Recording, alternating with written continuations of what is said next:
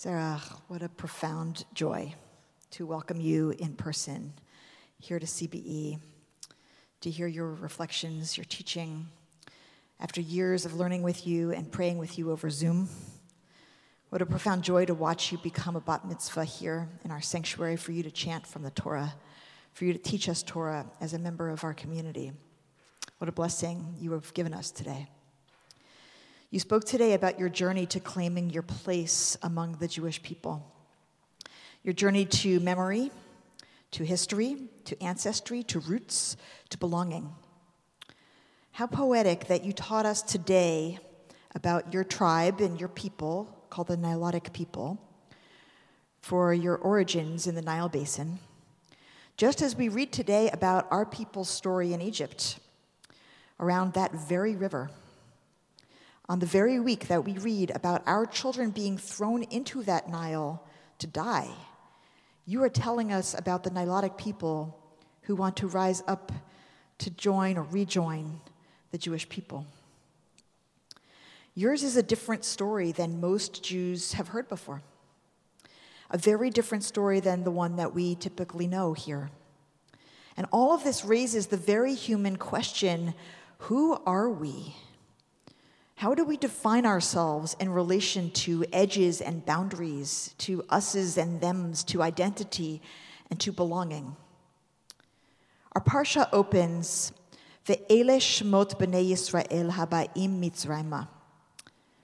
Rabbi Art Green points out that while translated, these are the names of the children of Israel who came to Egypt, it equally can be read in the continuous present, haba'im, as they come to Egypt. And of course, many people know that the word Mitzrayim is not just Egypt, but it's the straits, the delta, the narrow place where you're squeezed on both sides. It wasn't just that generation, but all of us, in a continuous present tense, who are faced periodically with the possibility or the inevitability of narrowing, of shrinking, of contracting. We go through times in our history and our world when people want to patrol the boundaries of who is us and to demarcate and to narrow and to sharpen and to delineate and to exclude. And in this week's Parsha, it's Pharaoh who plays that role. But it's a universal human experience that we all sometimes enter the narrow place where we're constricted in our vision and in our imagination, in our ideas of what's in and what's out and who's in and who's out. A new king arose over Egypt, the Parsha tells us, but in Talmud Sota 11, Rav and Shmuel argue about whether this really was a new king after all, given that there's no mention that the old king died, or whether it's the same old king who suddenly started behaving as if he didn't know Joseph. Hizkuni, who you quoted, suggests here that his attitude vis-a-vis the Israelites underwent such a change that he might as well have been a different king altogether. Just so happens that we're discussing a book here at CBE, and some of you are in that conversation. It's called Anti-Judaism by David Nirenberg, and it's a book which traces the history of anti-Jewish ideas. And it just so happens that today, as we're reading Parshat Shmot, as we're hearing from you, Sarah, we're also discussing the chapter of the book that focuses on ancient Egypt. And it turns out that in the year 650 BCE in Elephantine at the southern border of Egypt, there was an Israelite garrison and an Egyptian garrison who worked together. There was an Israelite temple where animal sacrifices were actually performed, right next to an Egyptian temple. And the people lived and worshipped side by side with no incident for 200 years. But then in the year 419 BCE, in what's known as the Passover letter, the Persian Empire ordered the Egyptians to stay away from the Jewish temple during Passover.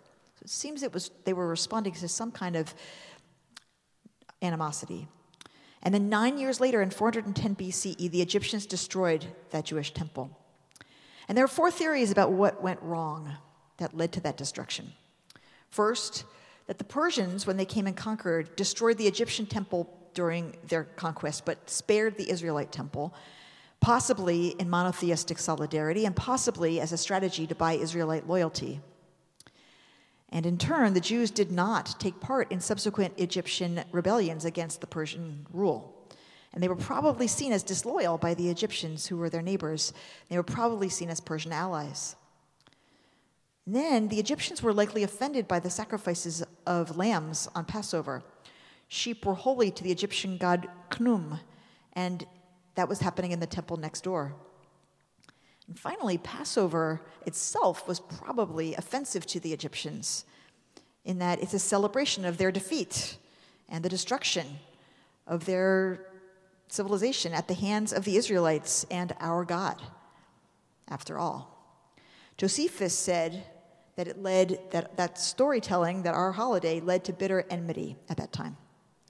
Now, David Nirenberg posits that this could have been the beginning, this whole episode, of a pro-Egyptian retelling of the Exodus story from an anti-Hebrew perspective, and the beginning of a narrative of Jews as an enemy people. Over the next 200 years in Egypt, that narrative developed and solidified. And the story became that, first, the Jews were not redeemed from Egypt, but were driven out. Second, Jewish practice is diametrically opposed to all other peoples, particularly Egyptians and Greeks, and it was at that time the Greek Empire. Third, Jews are enemies of all gods. And fourth, wherever Jews rule, it is brutal and tyrannical. The Jews are misanthropes and the enemies of all mankind.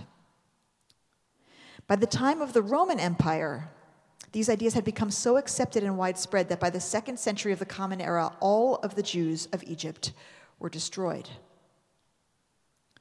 Sometimes forces sweep over society, pulling upon and pressuring its people, its leaders, to descend into narrowness. We see that dynamic happening in this country, in this time, in some corners. And that pull leads people to oppose and to scapegoat and to define out certain others. And in these opening verses of the book of Exodus, we can see exactly how it works. It starts with behaving as if you do not know Joseph, as if the people are essentially and fundamentally different from you, such that they're unknowable to you.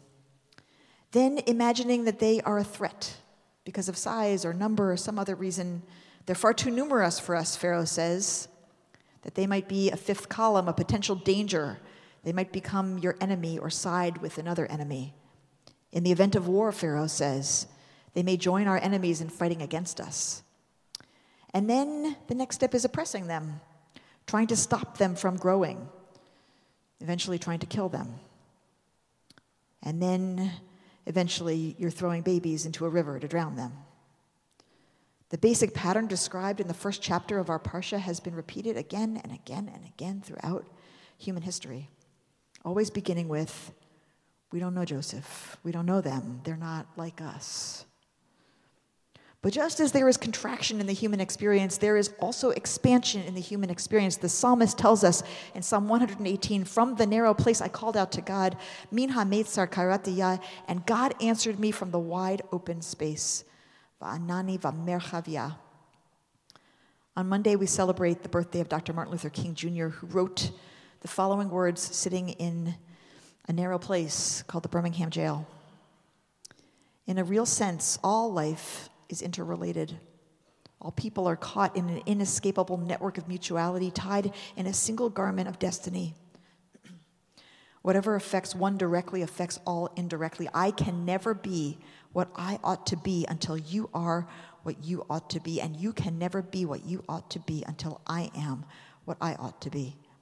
This is the interrelated structure of reality. The question of narrowness and openness, of contraction and expansion is not just geopolitical, though it is. It is also personal. It is also communal.